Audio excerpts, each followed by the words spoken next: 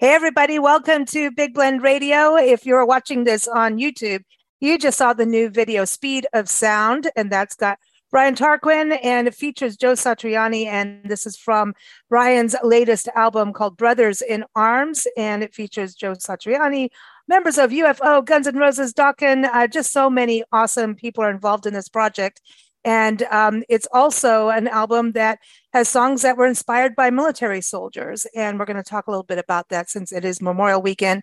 But we just want to catch up with Brian anyway. So welcome back, Brian. How are you? Good. Thank you. Happy Memorial Day to everyone. Yeah. And I know people are going to be listening to this later, too. We did talk about the album Brothers in Arms.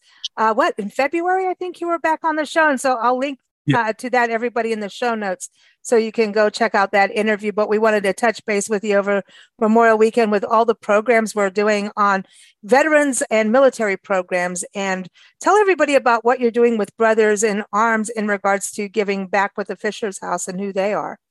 Yeah, that's great. Brothers in Arms was really written for, in mind of the veterans, dedicated to them, to basically thank them for their service. Proceeds will be going to the Fisher House Foundation from the sales, or from, proceeds from everything. And, it was a great project. I was very lucky to get Joe Satriani and a lot of really from the music world, like Vinnie Moore and Alex DeRosa from Dawkins, and just so many great guys. Jeff Duncan from Armored Saint, and Travis Stever from Coheed and Cambria.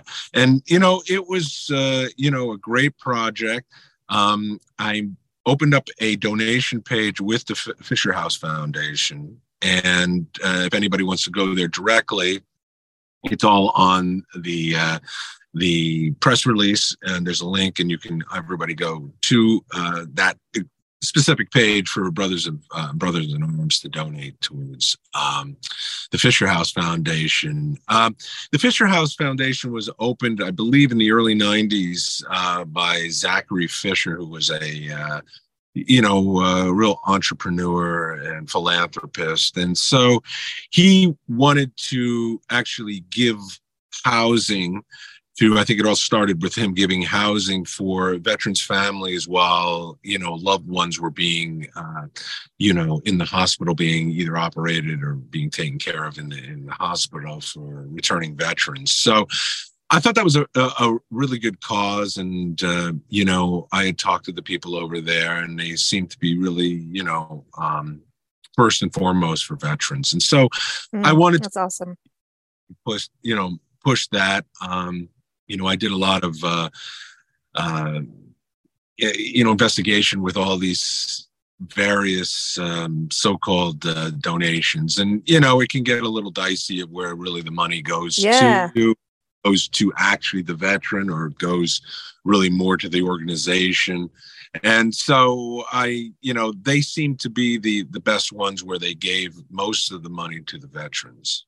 So it was I thought a really good organization. So that I went with them, and it's nice because every time, we only have a few times a year where people can really think about veterans as a whole, and this is one of them, being Memorial Day. I think July 4th on, and Veterans Day obviously in November. But each time these holidays roll around, I like to really push for give it an extra kick. I think what's great about your album and what you're doing is, in between these observances and holidays, it keeps it at the forefront too, because I think we do kind of forget. And what I hate about Memorial Day is everybody's like, here's your buy your furniture at a discount, come get your car deal. You know what I mean? How it's gone very commercial. And in regards, and it's, you want to remember those who have passed, who have, sacrificed. And your album definitely focuses on the sacrifices. And it's a badass album. Everyone needs it. It's awesome. Yeah, and I know we even on our show on Sunday we've got you our big weekly blend. D-Day's on the playlist because D-Day's coming around too. So I think we're gonna have to do it again Yeah, because we keep playing that song. D-Day is like it keeps happening. It's a yeah. fixture. But the beginning of June, June 6th, I believe. June 6th. Yeah, Normandy landings. Yeah, when we're doing another show just on that too. Because yeah, I mean that when you think about these guys that just came in, landed on these beaches that were just full of obstacles, Oh my it God. was. Could you imagine doing that? Yeah, I can't imagine. It's unbelievable bravery just to get up to, up the, get on the beach, let alone scale the cliffs and to get, into the Germans' defensive system. It's incredible. It really is when you really think about it. And what a huge world effort it was to do it. Just to Mm-hmm. get on the beaches and all of the support and everything. It's pretty amazing. I know, because I always think like if you're coming in, like they're watching you come in. You know what I mean? There's like Yeah. in, you know what And I mean? It's like, they mine the fields and they put obstacles and barbed wire and plus they're on a cliff down and they're firing at you. So it's pretty pretty horrific when you think about doing something like. and then they had the tides, yeah, because the tide was going in and out, so they had to work according to the tides and it being in a different country. Yeah, It's like and you could come from Florida, sunny Florida, right? And then suddenly you're not in sunny Florida anymore, yeah, it's really especially the English Channel. It's really rough. Oh, So yeah. it's just being able to get across from England to Normandy was probably a huge feat. When you're putting this album together and writing the music for it, did you watch like war movies? Or I know you're into Civil War history too, but like, did you do any research or kind of go to battlefields or anything for inspiration? I was always like a real big history buff, and I majored that in college, and so and I love Call of Duty, so I play Call of Duty a lot, especially the World War II campaigns and World War Ah, One. So I always get myself kind of like in the mood for all of that, and start really kind of getting psyched up to do it and mm, going in and have these different visions and things like I think I said with a D-Day. That's exactly kind of what I was thinking of, just the preparation of coming across and then the actual landing of all these these crafts that were yeah. being the Germans, and then of course getting onto the beach and going over and literally by the end of the day, I mean, they started at 3 o'clock in the morning, 4 o'clock in the morning when these guys start, and they're like, till nighttime, but they made a landing base, which is pretty amazing, and it was all in coordination all the way up through Normandy and with the Canadians and the English and the Americans. So it's pretty on Omaha Beach and all of these beaches, Yeah. you know. Actually, our D-Day interview with Mike Guardia, he's written 25 military history books and Oh award-winning. He's on the History Channel and all kinds of good things. He's awesome. He comes on our show every first Monday, excuse me. And he was telling the story he wrote about in one of his latest books, The Combat Diaries, is the gentleman that actually was the first person to land on Omaha Beach. wow! And he was calling in the ammunition, and he's out in the water, and the only light he had to go through the obstacles on the beach was that he had an illuminescent watch. And you got to think back then, Yeah. and that was the only light he had. And then he was calling it in, but they knew that somebody was calling it in. So he knew he was a wanted man. Oh my And God!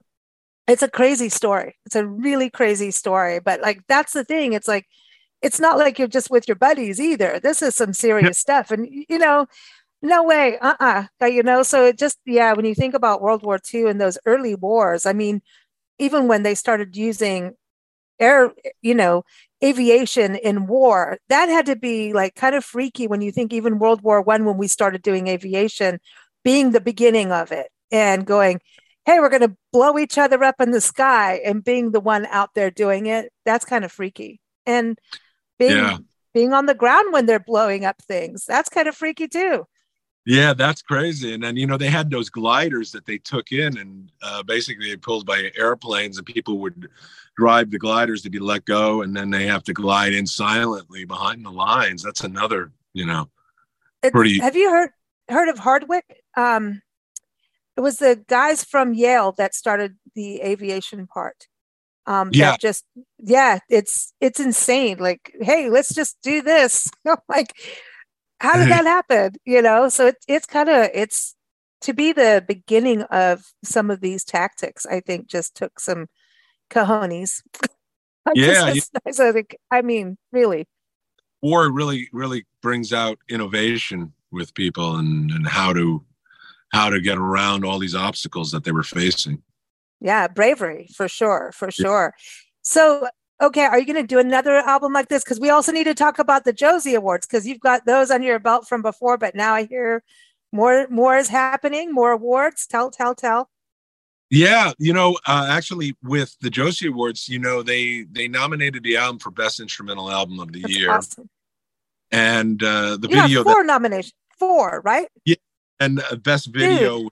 Satriani video, and then I got Best Producer and Best Guitar. So it's exciting, Wow. I'm Wow. glad, That's cool though. But that's awesome, because again, that helps it in the spotlight for, like I was saying, these holidays, we for sure want to keep them up there in the spotlight, but every day it's something to think of. And so getting these awards, and so are you gonna go to the award ceremony?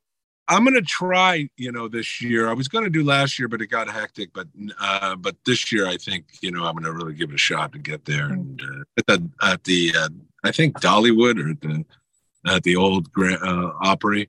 That's right. Play D-Day at the Grand Ole Opry or Dollywood. I want to see that happen. Yeah. That's hey, we were just in Nashville, and it's crazy. They had went to meet some friends from Holland, and our schedules aligned, which was so awesome. We haven't seen them for so long, and we're sitting there having a beer, and next thing you know, the waitress is singing, and it's like singing wait staff, the servers, singing servers, I should say. Waitresses is not, we're not allowed to say that anymore. But singing servers, and I was like, hey, that's pretty cool, unless you want another beer, then like, I don't know. No, but they were good. So, and it's not all country, which kind of amazed me. I thought we haven't done Nashville yet, really. And so Yeah, it's a little open. They're pretty open, and a lot of people who moved out of LA and went to Nashville as well. It's funny. Servers. There was a place in Universal City, an Italian restaurant. I forget the name of it, but they had singing servers. It's funny. It's cool. Yeah, but they got up on stage, and one girl starts singing Freddie Mercury, and I'm like, all right, this is happening. Cool. This is great. We will have another beer. This was good. So, but it was kind of an interesting thing, but I think definitely, I hope they play the video. Yeah. Speed of sound, like for everyone to see, because that is cool. That was epic. Cool. Yeah. So are you going to do more? Like kind of AI technology that I experimented with, and I got a kid from Italy who did it, and he was really cool and really kind of understood the whole thing I was talking about. So I'm actually going to do a video for the Ron Bumblefoot song that he guests on, Luxor, and I'll have cool. Backdrop. Oh, that's cool. That's going to be cool to do. So was he singing video guy, since he's from Italy? I'm just kidding. But so I'm glad you're going to do another one. Are you going to do another album like this again? A collaboration?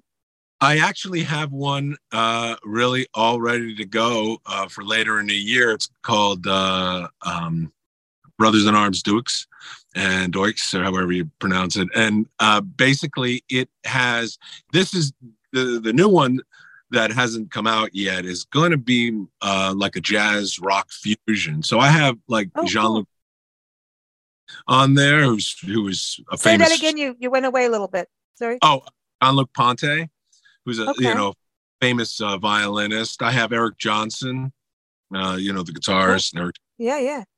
and I have Robin Ford, Steve Wow. Moore. I have a lot of guys, a lot of really big guys on that one too. But it really leans towards more like a jazz rock fusion as opposed to being a hard rock. I kind of did all these songs. I wound up with 19 songs by the time the pandemic was over. But I wanted to keep them. I kind of wanted to keep them together as a genre. So I took all the hard, at least the first Brothers in Arms, and so Okay. and the second one is more, a jazz fusion one. So that's why I kept it all together with them, and even have Jeff Beck's and Jan Hammer's violinist Steve Kindler that's on there too. So yeah, it's an exciting album. So that'll be instrumental too. Instrumental. There's one on there by a guy named Phil Naro. I've worked with him in the past. He sang Billy Sheehan in the 80s, and he does one song that's actually really good called Red, White, and Blue, and he sings about the whole, it's a ballad, and so it's really good. And Steve Morse is on that as well, so that will be well, you got to come back, right? You can't leave us hanging on that. You got to keep us posted on this. Well, I'm excited about it because I know jazz is like your background, right? That's kind of your stead rock there for what you do as a musician. Fusion, kind of. I like the mix of it all. So, like Mahavishnu Orchestra and Jeff Beck and all of those, that kind of like the melding of all those formats. So that's that's kind of like where this kind of really is. So awesome. Fortunately, we don't have a lot of fusion type music any longer. It's kind of, everybody concentrates certainly contemporary music on vocals. So. I like to have a blend of things. I mean, we're the big blend, so I like the blend. Because I don't like the limit. You know what I mean? It's like, if it needs to be this, let it be. You know what I mean? It's yeah. I never thought you had to do one style and then you had to stay in that style for your whole life. And I understand like big bands, big groups like AC/DC and Guns N' Roses. They have to, because that's their mainstay and that's kind of where they go. But I like guys jump. I like to jump around. Jeff Beck was like that. He would do one genre, and then he wouldn't limit himself. And I think it makes it for being a better artist as well. Well, I think also like what you do is you collaborate with so many people on different projects that I think that is always an open door for learning and pushing boundaries. And I think Jeff Beck was really like the king of that. And then not just doing that for playing with different people for different projects. He did it and also helped people come like Tal Wilkenfeld. I'm going to get her name right. You know what I mean? He really helped up and coming artists blossom. He did, and that's what I read about it. He always helped everybody, and he was open to everything and open different. Like he did this rock electronica stuff that I thought was great, and it was just I thought, that kind of stuff was healthy for an artist. And also it makes it more interesting to listen, I think. Just adds those little things, because one person can't be everything. I mean, we try. You don't want to like do one album and every song sounds the same either, in that same exact thing. So, it's, I always liked it. Yeah. Now, is this next one going to benefit the Fisher House, or have you not made that decision yet, or? Yeah, it'll help the Fisher House as well. Yeah. Awesome. Because you've done other veteran programs too, haven't you, in the past? Yeah, I did the Wounded Warriors one. That's right. Wounded Warriors, and I did a Guitars for Vets as well. So I like, I like kind of helping when I can, and then be able to, direct people. Also, I like to get people to also be aware of, where they can donate if they want to donate. And of course, it's hard to get people to donate because nobody really wants to, not willing to don't get them to, to the page or get them to the link and be able to donate something. Well, everyone, if you go to briantarquin.com, you can go there and connect and get the album. And then also Fisher House is up on the site as well. It's fisherhouse.org, and that's F-I-S-C, no C in there, excuse me, F-I-S-H-E-R. I thought about the little Fisher animals. Anyway, so again, briantarquin.com. And of course, you can listen on all the streaming places, but go get it right from Brian. Go to his website, go connect there and keep up with him. But yeah, so briantarquin.com is the best place, right, for everyone? Yeah, I think that, or bhpmusic.com, or, okay. And, maybe you can put down I'll send you back the link to go directly to the page where they can donate. Okay, excellent. Everyone will be in the show notes. Brian, it is a pleasure to have you back on the show, and keep us posted for the next one. Maybe we'll do it around Veterans Day, right? We'll just keep going. Yeah, everyone will do it. I love coming on. Awesome. Well, listen, have a good summer, and thanks again for all you do for veterans and their families too. And because it's also about the music, because I know with our friends, like, if they're out in service, if you're out in Afghanistan, back in the day when we were there, you're going to want to listen to some music to get you pumped up and going. So there's the other side of that too. So I think that's get something from home too, like that connection of American music to them, and especially if they're way out in the Middle East somewhere. Exactly. Well, thanks so much, everyone. Take care, and happy Memorial Weekend. Yes, happy Memorial Weekend. Thank you so much for having me on.